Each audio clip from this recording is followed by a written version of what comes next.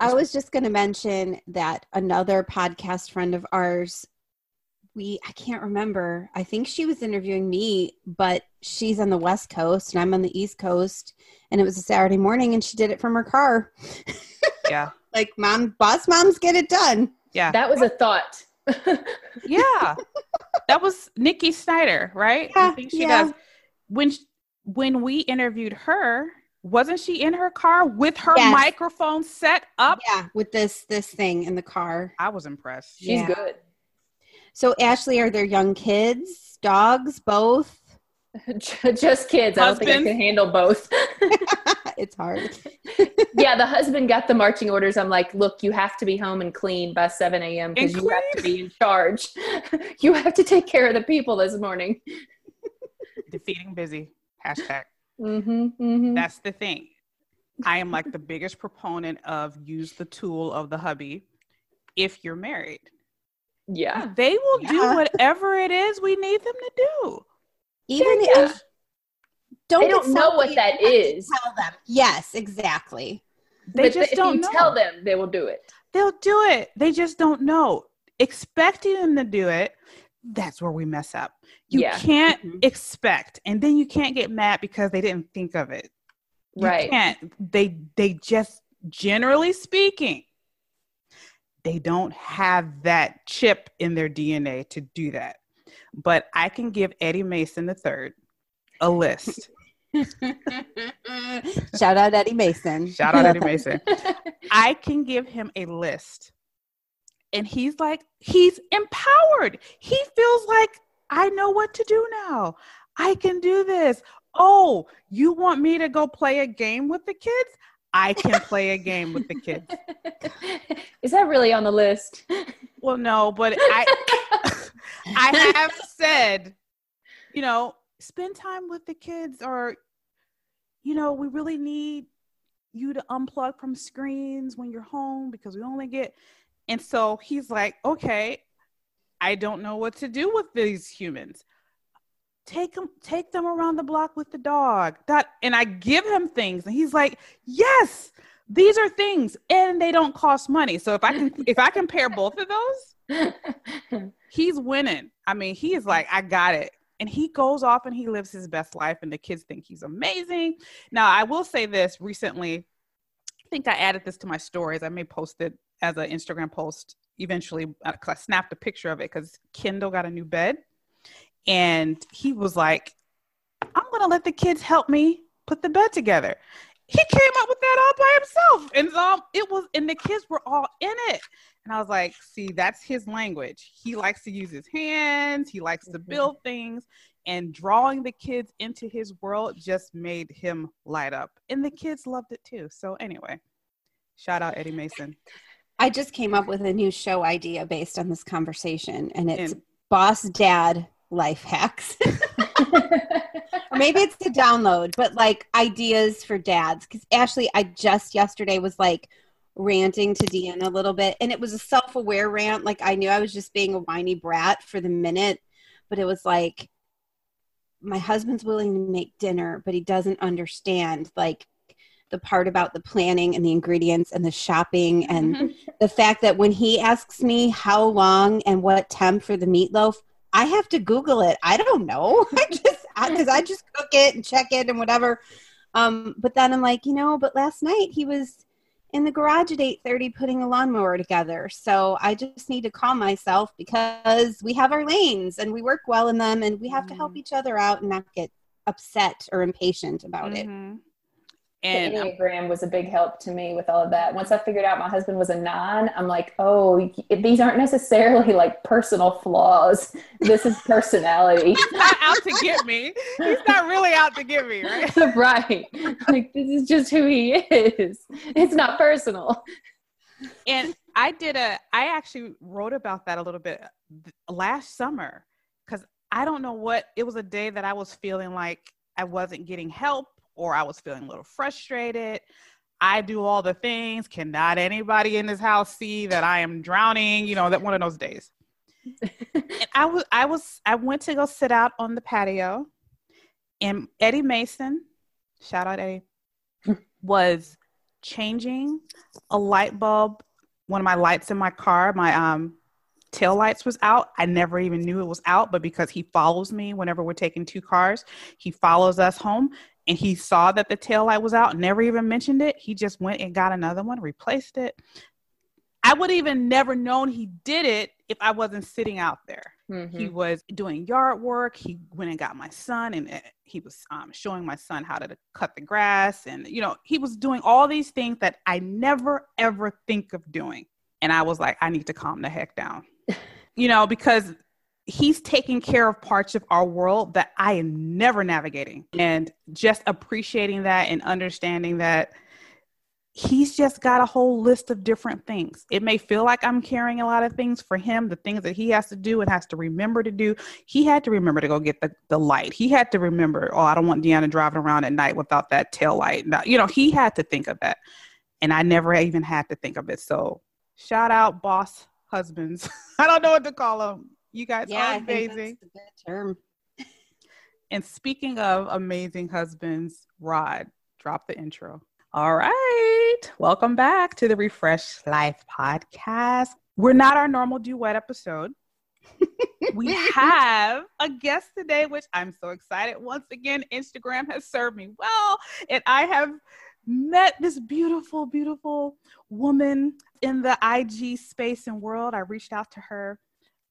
Anytime I see someone occupying the same space that I occupy, which is time management, productivity, taking care of yourself, finding space for what matters most. Anytime that language pops up, my radar is up. I'm like, this is someone that my coaching clients would love. She's probably offering something that can serve them in some way. And is this a good fit for the podcast? And just the name of her blog, I knew. Yes. Yes. Yes, we need to bring her on. So today I would love to welcome Ashley Conway to the podcast. I'm going to introduce her really quickly. Ashley Conway is a writer, copywriter, and the creator of Defeating Busy, which is a faith-based blog dedicated to helping moms and women save time so they can spend it on what matters most. Love it. She's the wife of the best guy on the planet and the mom of two crazy girls and lover of all things country music, reading, and organizing. Ashley, welcome to the Refresh Life podcast. It's so great to have you. Thanks. It's wonderful to be here with you all. And she's sitting on the floor in her bathroom because that's just how we roll. That's right. We make it work one way or the other. It doesn't have to be perfect, right? We're pretty. I know. It's okay. As long as we can capture the audio, I don't care. It's your studio. It's all good. It's your studio. So at least you can't see like a toilet or anything in the background. So it's not weird yet. Oh, wow. So Ashley, just from your bio and from talking to you for a few minutes, I feel you in my soul. You got the Kentucky thing going on, which I married into. Yes. And it's a thing. I'm not going to ask you which team you cheer for, though, because that could be a dividing line. And it can impact the vibe. Okay. My husband is a U of L alum, so there are expectations. Yes. Well, yes, mine is a Wildcat alum, so it's all good. It's all good. Yeah. We're God's family. It's all good. Like, look, there are blue accessories all around me. Like and again, I went to University of Illinois, and still, it's like an injection. Oh, see, now we can't record. No, it's all good. Episode over. God's family. So anyway, Ashley, I'm so excited to have you. A fellow mom of two girls, even though that's not my life anymore. It was for 7 years. It was the girlies in our home. And we would all love to hear more about you, your family, and the work that you do with Defeating Busy. Yeah, well, I'm happy to share. And it's definitely, who runs the world? Girls. That's the life we're living over here. My two girls are 4.5, and she's the one who tries to rule the world. And about 16 months. I've been married for 13 years. My husband's the total opposite of me, calm, cool, and collected, and I'm the party and the spaz. So that's home life. Yeah, I'm a Kentucky girl. Derby time is my thing, but I am living in Salt Lake City right now. So I'm a Kentucky girl turned mountain girl. Wow. And loving it out here. We've been here less than a year. Oh, wow. Yeah. That's new. It is. So we moved with a 6-month-old. Bless your heart. Well, that's one of those things it's one of those limiting beliefs. You think, I can't move across the country with a 6-month-old and a 4-year-old, but you know what? You can. Mm-hmm. I moved cross country with a 2-year-old and a 2-month-old. Ooh, that's worse. Yeah, it wasn't pretty on that flight. Let me just tell you, you did it. You're there.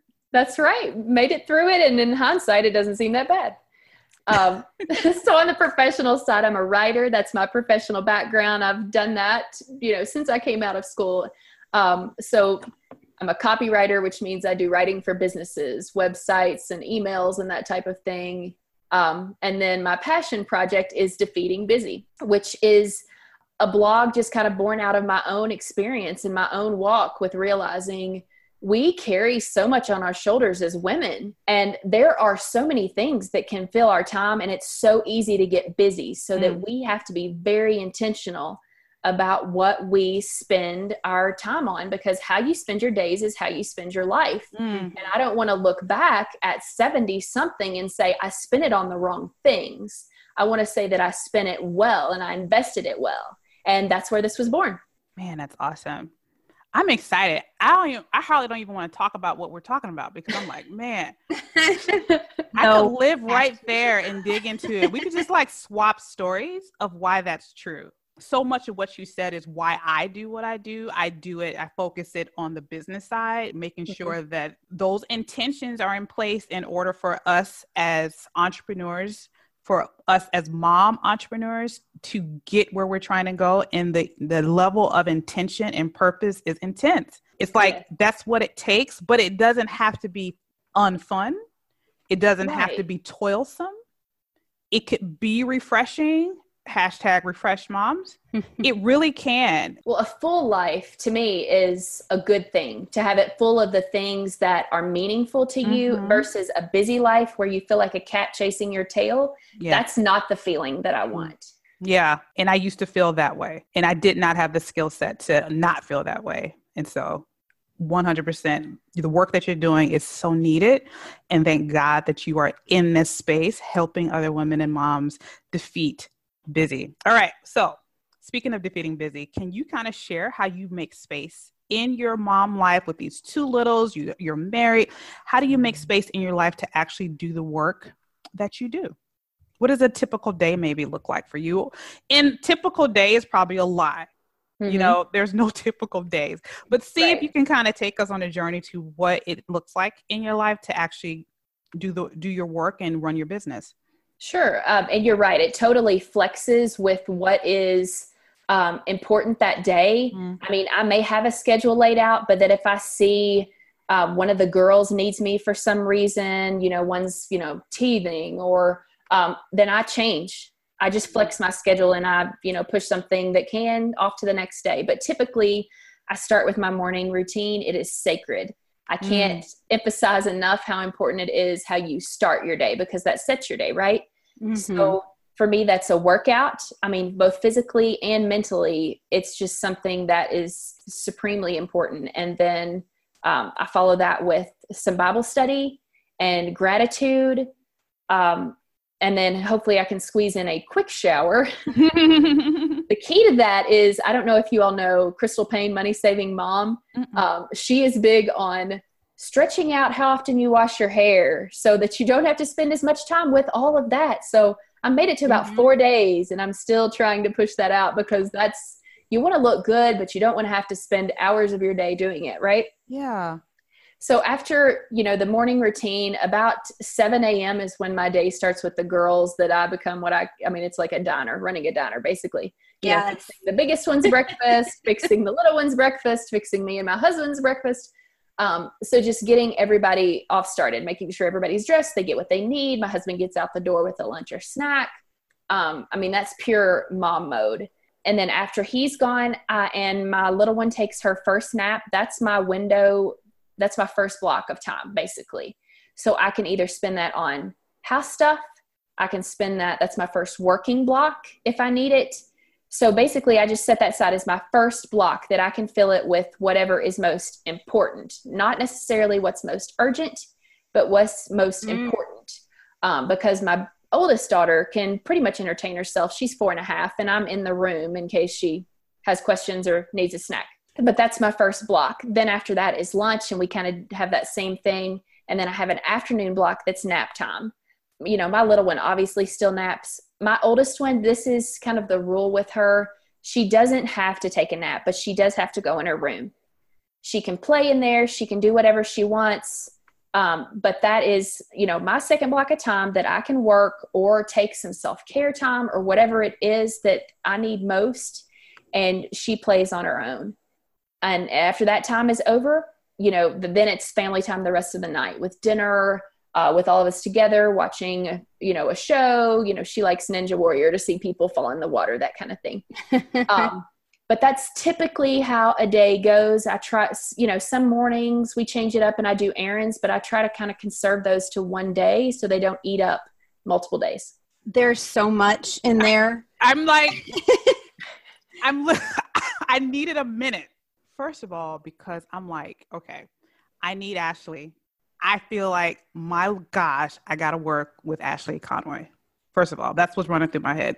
Because what you just described with the age range of your children, I lived that. My kids are now 9th and 6th. I am no longer there. I don't know what my kids are doing on the other side of the door right now. Well, yes, I do. They're sleeping because they sleep till noon. Let's just be real. Their teenage bodies, they sleep in the summer. That's just what I've realized. They sleep. But they get up and walk the dogs.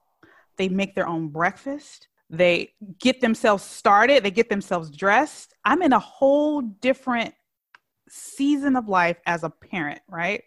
I'm just like helping them navigate their days, basically. I am not picking out clothes and bathing kids and making, you know, I'm not doing that on a regular.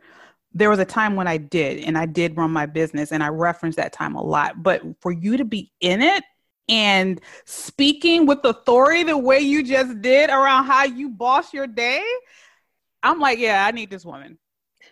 She needs, my clients, my people need to know you, because you are a real life living example of a mom in the trenches with littles.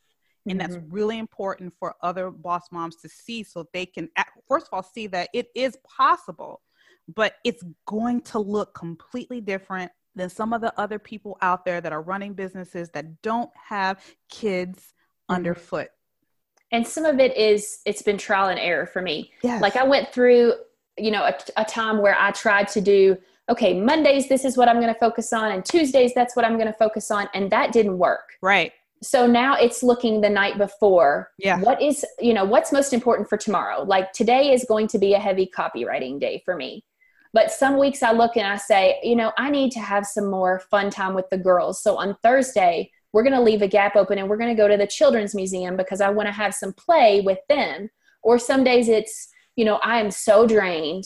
What I really need is some time for myself. So this afternoon block is going to be, let's go watch Outlander on Netflix. Yes. Or whatever it is that really. Are you watching Outlander too? Rabbit Trail. Are you guys watching Outlander? I've been watching it. Like I watch it on Stars and read the books, but yeah, that's my love language, right? That man. Oh, are we talking about Jamie? Mercy. Oh yes. God, yes. And honestly, that woman too. I love Claire Fraser with The Heat of a Sun. She's amazing, and them together. That's all. Yeah. Make sure them babies are sound asleep. Oh, girl, yeah, you can't. Ooh, it is not family friendly, but yeah, I am like so into this show. Maybe I'll have you guys as a guest on my other podcast, and we'll talk about Outlander. My pop anyway, culture podcast. I'm sorry, that was Rabbit Trail, but dang it, they've got me. Ashley don't even know what she was saying. Yeah, no, I'm like. Yeah, but no, it flexes with what is important for the day, because that changes. I mean, I've had 2 girls that both get speech therapy. So sometimes it's more of a priority for me to work with them on that. So I don't think we as moms or as women can always be so rigid to say, I'm going to stick to this schedule and I'm never moving from it. It doesn't work that way. And part of that is weird from Outlander to this, but letting the Holy Spirit whisper to you and tell you this is where you're needed. Because I may think I'm needed to work on my business today, but that may be wrong. Mm-hmm. So giving him room to, to tell me, no, what you need, your husband needs your attention right now. I'm going to bear witness with you, Ashley, as I'm kind of where you are, because I have a 4.5-year-old who is not in school full time yet, and childcare and that whole thing is just, it's a thread. Snacks. I wrote down when you were talking, the thread of snacks, just keeping snacks in the house. And you even said you send your husband out the door with a lunch or a snack. I'm like, snacks are one of the banes of my existence. Even for myself, like where's my protein? There is a mantra that goes around social media that says the days are long, but the years fly by. And I am so there in those trenches right now, because I've got these girls who were your girls. And now I'm about to have 2 middle schoolers. And most of the time they don't need me except when they need me. And then it's like, mama, last night I was sitting here editing one of our podcasts and one of them walks in, plops on the bed, and I'm done. When that happens, it's like you said, it's not about what's most urgent. Mm-hmm. I needed to get that podcast edited because my next few days are very, very full. But it's what's most important, and that's the person sitting on the bed waiting for me. So I want to encourage you. Physically, it gets easier. I still have to make sure Jack is showered and make sure that the snacks are accessible and all those things. But the emotions do continue to get stretched, and scheduling is the bane of my existence. I now have 2 planners going.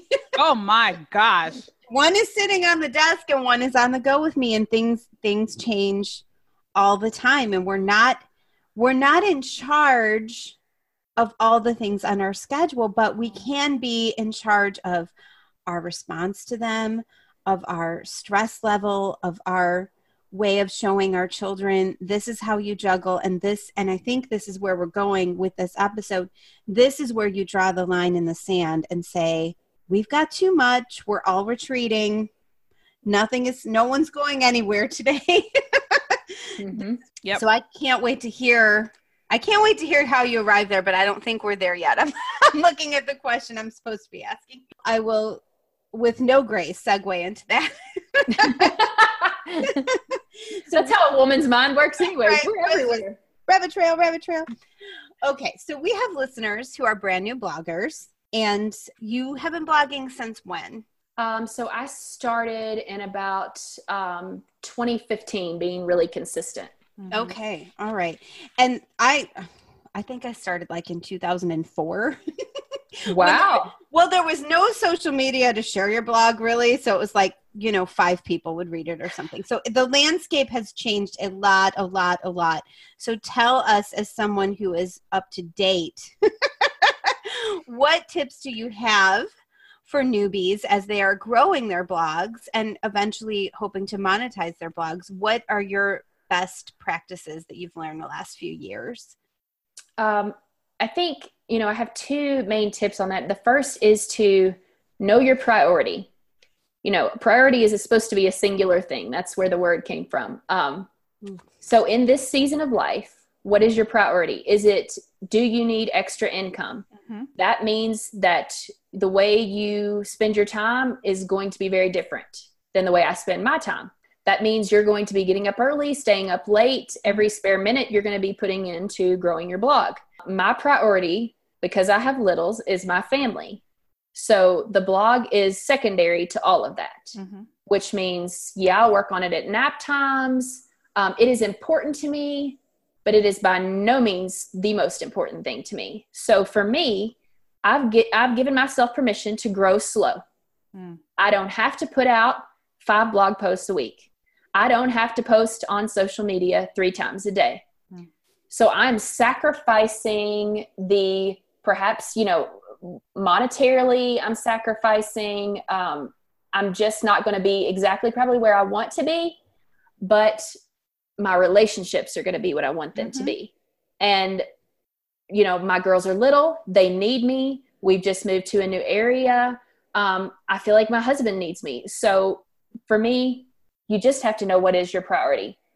And sometimes it is okay to grow slow. We don't have to be where we want to go tomorrow. Yeah. I see women that are very successful and I love them for it, but I'm not willing to be traveling right now. I'm not willing to give up some of the things that they're willing to give up in order to grow faster.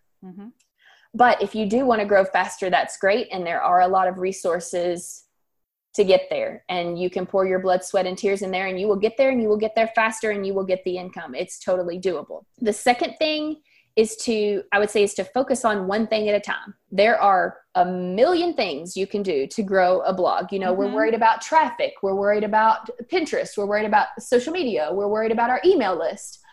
Then our products are, you know, there are so many things, and it is easy to get distracted and say, I need to be working on all of these things at the same time. But then you'll get nowhere. Yeah. So it's, what is the, you know, just the next step. You know, I don't know if you all know Emily Freeman. She's a real big proponent of this philosophy. It's, what is the next right step? And you can use that on a big scale. Like, what's the first thing I should focus on? Like growing my traffic. Or you can use that on a small scale. Like, I have 20 things on my to-do list today. I feel so overwhelmed. And just saying, what is my next right step? What's just the one little thing that I can do right now to move me ahead? And then you take it. And then you ask yourself again. And I think that applies to blogging as well. It applies to everything. I say that to my discovery call clients. I share what I do. I share how I can help, but I always put it back in their lap. You listen to what I'm saying. You decide if it's a good fit for wherever you are in your business right now, and you take the next right step.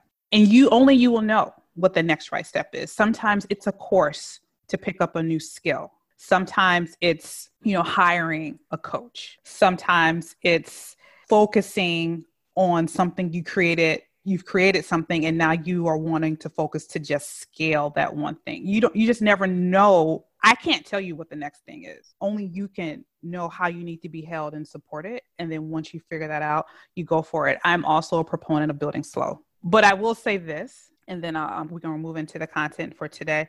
I have the luxury to build slow because there's other income coming in the house. And so not everybody that comes to me are in that position. And just like you said, if you're needing to make money, then you're going to have to create the intention around creating income. Right.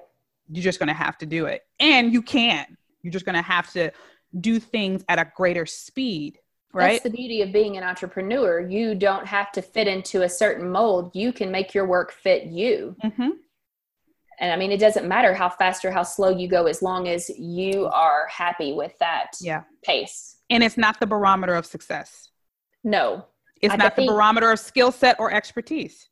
You know, I mean, work is, for me, it's about, am I being fulfilled by what I'm doing? And am I serving my people with the gifts and the talents that I've been given? And that's the barometer of success. I mean, who cares how many followers you have, how many email subscribers you have? Am I really serving people? Am I making a difference? Even if it's small, even if it's one person. That is a whole nother episode.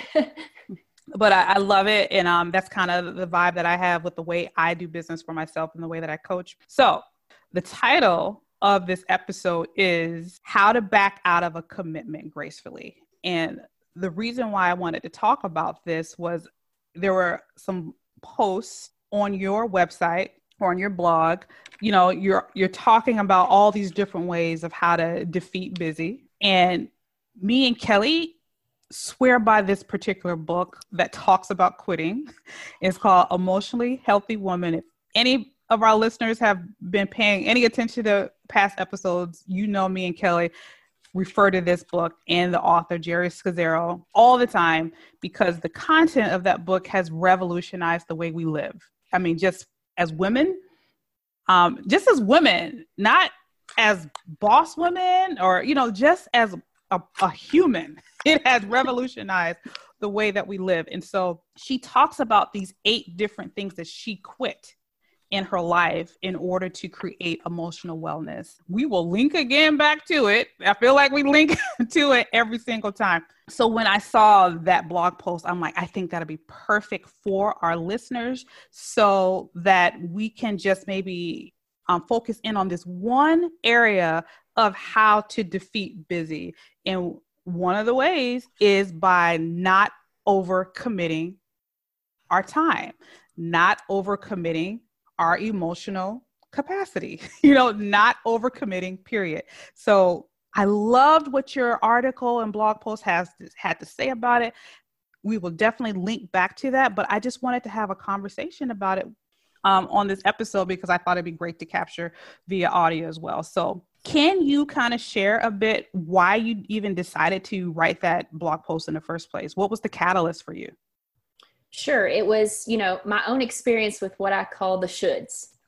And I think women as a whole, we walk around with a lot of shoulds. Some of them are self-imposed.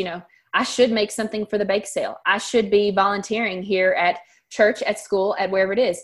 I should, a million different things. I should go see my grandparents and spend time with them. There are so many things on our list of I should be doings. Then there are things that others impose on us. Like you should make something for the bake sale. You should, everybody in your life, every organization you're with, the church you go to, everything, somebody is going to want your involvement and they're going to say you should do. And we want to a lot of times because we're like, oh, I could do that, or I'd be really good at that. And we want to take all these things on. We want to be helpful. We want to serve in some way. That's the heart, of a woman, that we want to, we want to help, we want to nurture, we want to do these things, but we get ourselves, before we even really think about it, we get ourselves into a bind. For me, that was a couple of years ago, because I have little kids. It was, you should work in the nursery. Don't get us started. Yeah. One weekend a month, everyone who brings a child to childcare should work in the church childcare. And I'm like, I want to swear. I just want so yeah. Backwards. Gosh. So backwards, churches. Please get this right. And I said yes.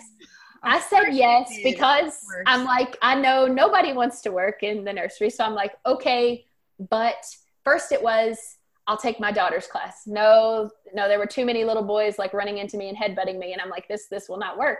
So can you give me the babies? So I went to the baby class. And then it was, even though it was one Sunday a month, every Sunday I was either praying, dear God, let there be hardly any kids, or dear God, let it snow because we're in the South and if it snows, they'll call off church. And that's when you know you have a problem, when you're praying, dear Lord Jesus, no one come to church this Sunday. And it's not just that I found myself in. It's, I try a new hairstylist. I cannot stand the way this person does my hair, but they obviously want me to come back. They keep contacting me, texting me. How do I get out of this without saying, you suck? Yeah. So, we get ourselves into these situations and then we're like, am I stuck forever? Will I be working in the nursery for the next decade? Or is there a way to get out? Because to me, a person who's praying for no children to come to church should not be working in the nursery. Amen. That's not really, was I doing it with a smile plastered on my face? Yes. But was my heart in it? No, it wasn't. I was just praying for it to be over with and wondering how long the sermon was going to last. So that's where this whole idea was born. How do you get out of something that you probably should have said no to begin with? How do you get out once you're in and still preserve the relationship with the person you said yes to? Teach us, oh wise Jedi. The things that you said, it's so funny because Kelly and I have said these exact things, almost like word for word, the exact things. We could dedicate an entire episode to just church culture. Just church nursery culture. Just children's church. Just children's church. I used to serve in children's church hard. I did not have a child. I was not a parent at that time. And when I started having kids, the last place I wanted to be was that children's church. Mm-hmm. And then I homeschooled.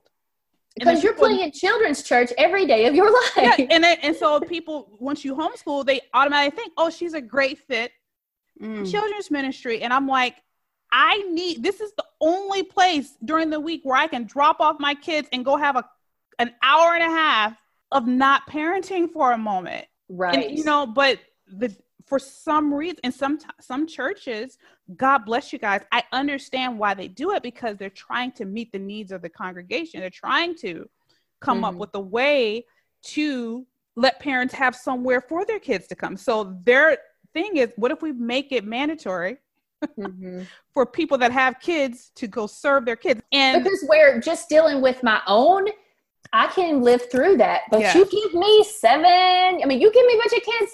Oh no, I am not gifted in that way, and I want out. That is prison. And it's like, if you don't have a grace or a gift for it, right? Why would you want to put them in there to serve and minister to someone else's child? We have to be empowered to know that about us, because there are some women that have kids that love the children's church. They love being there. Right. They're naturally gifted and graced for it.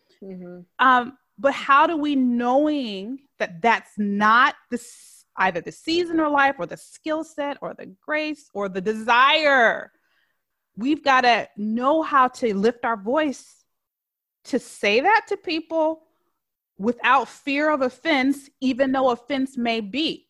Right. But we still have to protect our emotional wellness by being able to speak up. And that's what you're about to teach us. Right. And this is all about how to get out of the commitments you've already made. What I should have done in that circumstance was to say, you know, that is not my gifting nor my really my desire to work in the nursery, but this is what I can do instead. I can work check-in. I could even come up with crafts and give you supplies, or, you know, do whatever, you know, what within the things, my own hobbies, my own interests, my own passions, my own giftings, can I still do to contribute without saying yes to this thing that I know is a poor fit for me? I knew it going in, and I still said yes anyway. And that is the worst thing you can do to yourself and frankly, to the people you're supposed to be serving.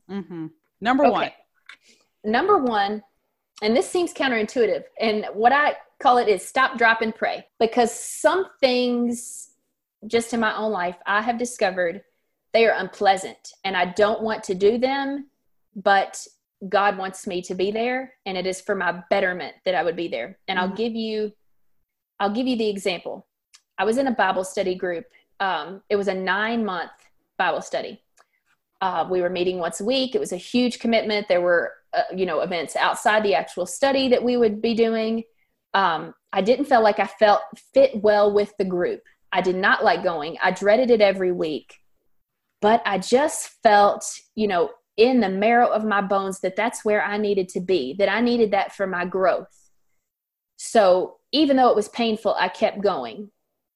And I'm glad now that I did, but you have to have discernment, which is why I say you pray before you act on any of these things. You have to have discernment to know, is this something I should quit? Sometimes we want to, but we shouldn't. And that's a very hard thing to understand just in our own minds, because we want to lead with our feelings. Yeah. And sometimes they steer you incorrectly. So 1, stop, drop, and pray. Is this something you should really back out of? 2 is to, cushion the blow with kindness. I don't know about you all. I am very to the point. Yeah. So I want to just go in and be like, hey, we need to talk. This is how I'm feeling. Bop, bop, bop, bop, bop. So sorry, I'm out. And I rarely stop to think about, how is this going to affect this other person? This is going to inconvenience them. They're going to have to find somebody to take my place. Those people are not easy to find, which is why I kind of got guilted into it in the first place. So this is going to cause a problem for somebody else. And I have to, put on that lens and put myself in their shoes before I'm in the right frame of mind to go have a good conversation with them that is kind. I think it's important, your perspective before you go in. If you go in with the perspective that this is all about me, it's not going to be a good, loving conversation. And I mean, I'll freely admit that is not my strength. because it takes time. It takes intentionality. It takes stopping before, I'm a aim, ready, fire. I don't stop to think, but I think we have to do that. I'm like that too. So I completely understand the intent, the literal checklist in the brain that I have to go through to try to make sure I'm not coming off harsh. Right. Because I'm extremely direct and I don't hear the way I'm sounding. Yeah. But the people that love me have been loving enough to tell me how I sound. So I have to go through a mental checklist and say it like this, and make sure you're meeting their needs or showing concern for what they need. And, I have to tell myself that not to condescend. I don't know if that's, I'm not trying to be like, let me act like this so I don't upset them. It's not that. It's like, I know that that's not a natural ability of mine to confront with kindness. And so confronting, I can do. Right. I'm with you. Yeah. I totally agree. It's like some of us are built relationship driven, where that's always in the forefront of our mind. That's Kelly. Yeah. And some of us are built task driven, where it's like, I just need to do this. This isn't going to be pleasant, but let's just get it done. That's me. And that's me too. And it's, obviously that's something that those of us who are task driven need to work on. Part of personal growth is being self-aware enough to know I am just task driven, and I push through the relationship part and just get straight to the task. And sometimes that can hurt people. We have to be self-aware enough to know that we're like that, and to work on improving ourselves, and to say, relationships are important. And, that's what lasts, right? Your relationships with others are what matter most. So something I need to work on is thinking about others before I open my mouth, frankly.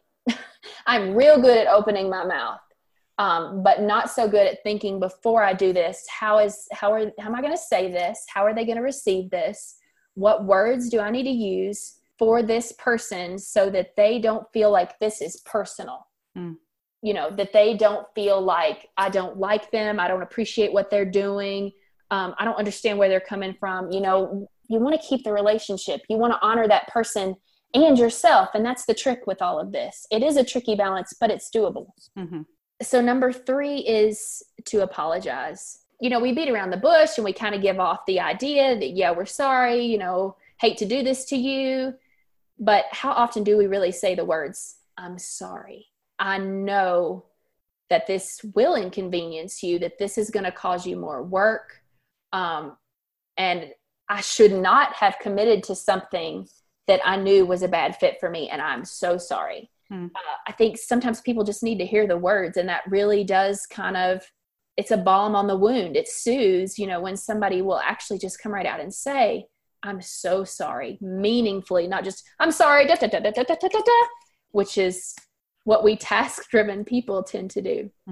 Number 4 is to be firm. I don't know about you all, but even as somebody who's pretty comfortable with confrontation, sometimes I'm not as firm as I should be. We kind of waffle around and leave room for the other person to say, well, what if we did it this way, or we put you in a different room? Or if we change something, would you still be willing to do it? We need somebody so bad. And we hear that and we feel guilty, and we just feel so bad, and we do want to help. And so we don't say no at all. So it's like we have to lead with, I am not going to be working in nursery anymore. We have to make sure we say a concrete statement after we have been kind and we've apologized.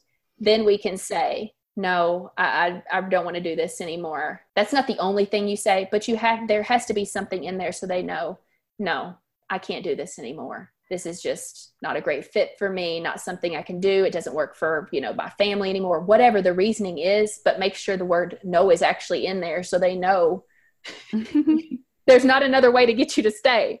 Kelly, wouldn't you say though, in order to be able to do that, the first step is really understanding why you're saying no in the first place? You need to understand why you're saying no. Absolutely. I want to take this, since you both are identifying as task-oriented, taking this from a relational perspective. This being firm almost has to come before the apology, because we are already apologizing for everything a lot of the time. We're apologizing that we're not doing a good enough job, or we're not as good as so-and-so, or, you know, whatever it is. I almost feel like we have to flip those, because when we start with the apology, we shrink ourselves into, maybe I shouldn't quit this at all. Maybe this is a bad idea. I just shrunk away from the microphone saying that. Sorry. It's very difficult to be firm. It's very difficult to lead a conversation with a no. So I love what you said about make sure that's in there, because when we are trying to spare the relationship and the other person's feelings, which of course we should. Right. But we often will talk in circles. We'll try to massage the situation instead of just coming out and saying, this doesn't work and I cannot work in this capacity anymore. I apologize. I understand. But maybe even just something as simple as flipping that and saying, I can't do this anymore, and then do the apology, and then do, if you feel it necessary, the explanation, because I think that relational people tend to over-explain. My husband will call me out on that in all kinds of situations, like a server in a restaurant. You know, if you didn't get the right thing, you didn't get the right thing. You don't have to explain that you have a food aversion, or you ate that for dinner last night, or it reminds you of your grandma who died 6 years ago. Just say, this isn't what I ordered. Can you please bring me what I ordered? So, just to kind of give you insight into the mind of people who struggle getting out of commitments. Yeah. Because I'm already firm, because it comes natural to me. And then for the people that are not like me and Ashley, that yield to the relational side of it. And I know that's Kelly 100%. Kelly works really hard to nurture relationships, which makes her a great friend. But exercising that muscle of firmness for them, that's something that they have to develop that skill set in order to stay the course with getting out of that commitment. And I don't think, if it's something you struggle with, I don't think it's bad to sandwich it, to say, you know what, I think you are such a rock star that you do this, you excel in it, you're such a good servant, but I'm not going to be able to do this anymore. I am so sorry, and I understand this puts you in a pinch, kind of thing. You know, if it's hard for you to just come right out and say, I can't do this anymore, I'm losing it, you know, then sandwich it, then make it easier for yourself. But Kelly, I think you said something that was so good, that's a little off, that was about apologizing. It's like we as women apologize for all the things we shouldn't, and we don't apologize for the things we do. You know, it's like somebody bumps into me and I say, oh, I'm sorry, excuse me. You know, they should be apologizing to me. And yet when I say something, when I say something that's a little sharp to my husband, am I as quick to say, I'm so sorry? You know, we are apologizing. It's like we have forgotten what that's really supposed to be for. You know, when you hurt someone, when you offend someone, make your apology mean something. Use it then. You know, don't apologize to other people when they are the one in the wrong. Because then the whole apology, the whole phrase, I'm sorry, loses its weight and power. Absolutely. That's just a total aside. Sorry. Go ahead. That's okay. Robert Trail, hashtag. All right. What's next? Next is, and I feel like I'm in middle school, but we're going to go there anyway. Do it by phone or in person. As much as we would like to just shoot off a text or an email and say, so sorry, just wanted to let you know I will not be doing this ever again in my entire life.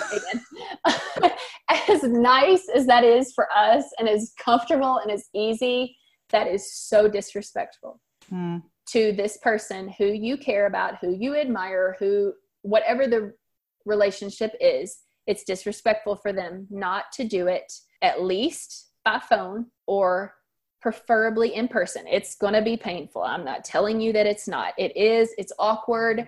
It's all of those things, but they deserve the respect of being told in as close a way as you can, this is the situation, because I think it cushions the blow a little bit, that at least the person had enough courage to come tell you, this is my situation, versus just trying to hide and do it behind a screen.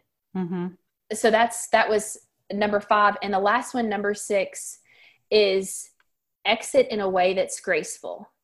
If you've already spent the time understanding where this person is coming from and how this is going to inconvenience them, then nobody likes somebody just to up and quit and leave and you're in the lurch, right? So give them as much notice as possible. Offer to help them, either with the transition or to find somebody else or whatever it is, to make the blow pretty much that you're giving them a little bit easier to take. That, yes, I am backing out. Yes, this is going to be hard and cause a problem for you, but I'm going to make this as smooth as I possibly can, so that it's the least painful for you that it can be. So, and part of that is, you all have been in these situations too. What am I leaving out? What else can we do better? I think that, so this is interesting, this last one. I definitely agree we need to back out gracefully. Now, I've been the one over the nursery. I've been the one working the nursery. I've been the one with kids in the nursery who doesn't want to work the nursery. Actually, Deanna, in the vein of friend and business coach, has given me freedom from finding my replacement in things. So I'm not disagreeing with your point, but I am saying if someone is in a leadership position, whether it's the church nursery or an employer, they carry that burden that they could lose people at any point. I just had this with my adult daughter this summer. She's working a part-time job on the weekend. She works full-time during the week. And she's working for a new business that maybe doesn't quite have all their ducks in a row.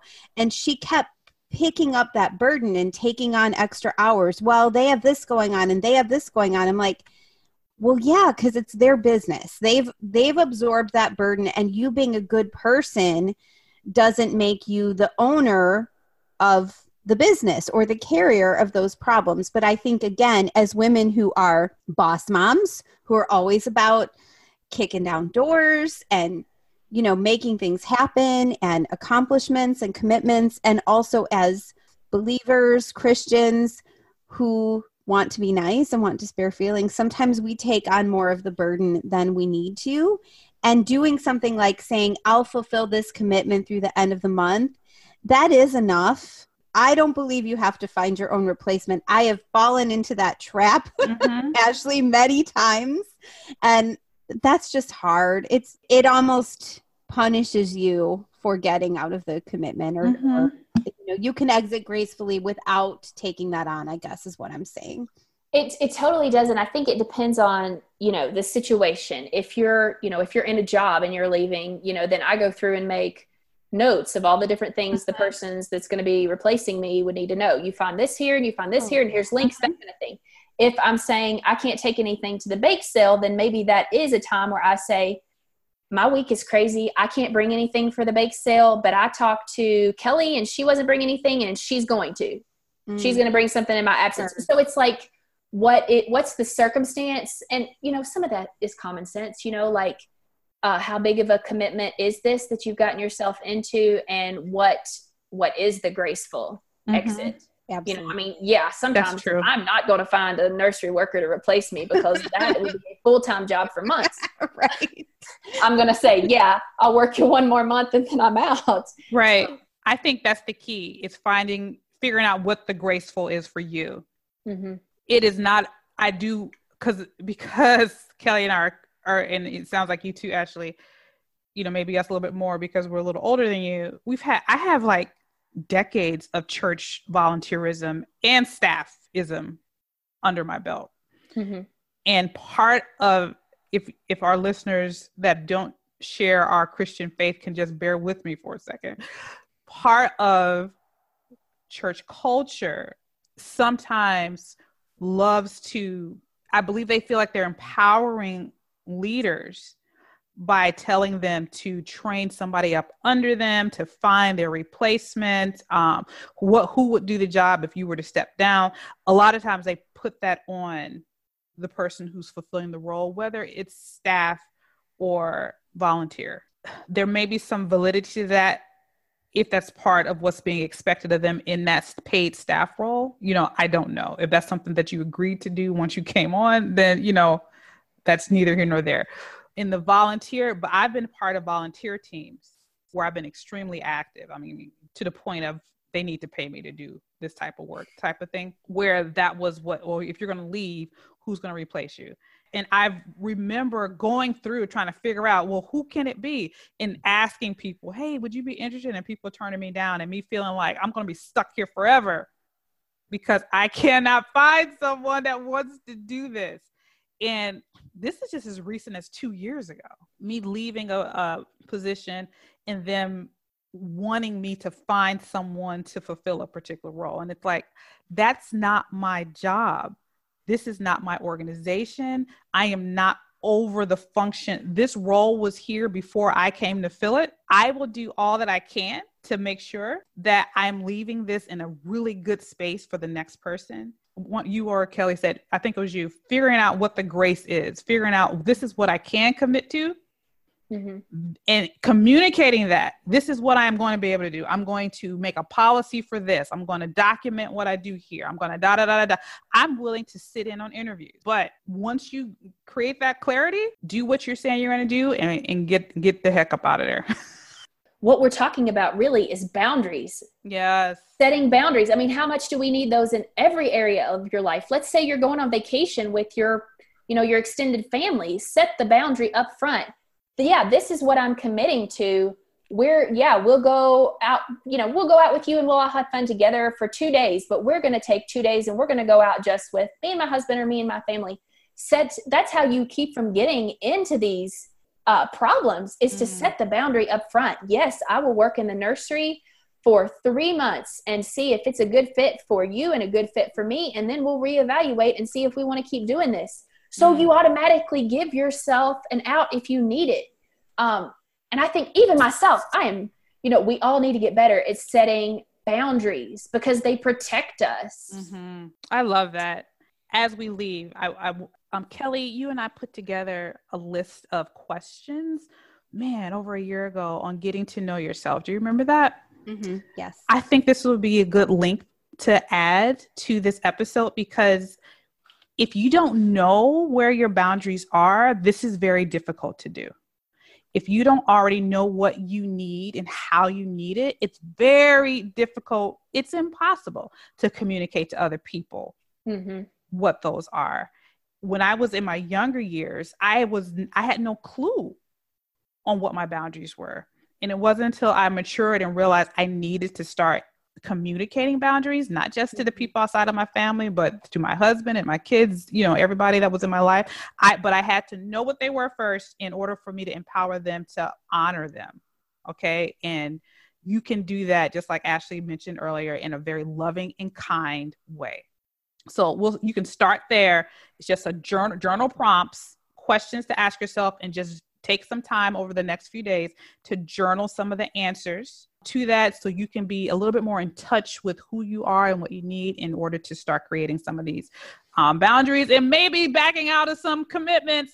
Yeah, that's an awesome resource. It's like, if we want to be better moms, better wives, better friends, we've got to take the time to work on ourselves so we can be better for them. And I don't know, I haven't read it, but I've heard some podcast interviews with the authors. The book Boundaries, Henry Cloud and John Townsend, this is like, I think it's sold upwards of 3 million copies. That if you need work on boundaries and this is a thing that you need to develop in yourself, pick it up. I mean, 3 million copies can't be wrong. And we'll link back to that too as well. Ashley, thank you. I have enjoyed this whole conversation. It's been from the beginning.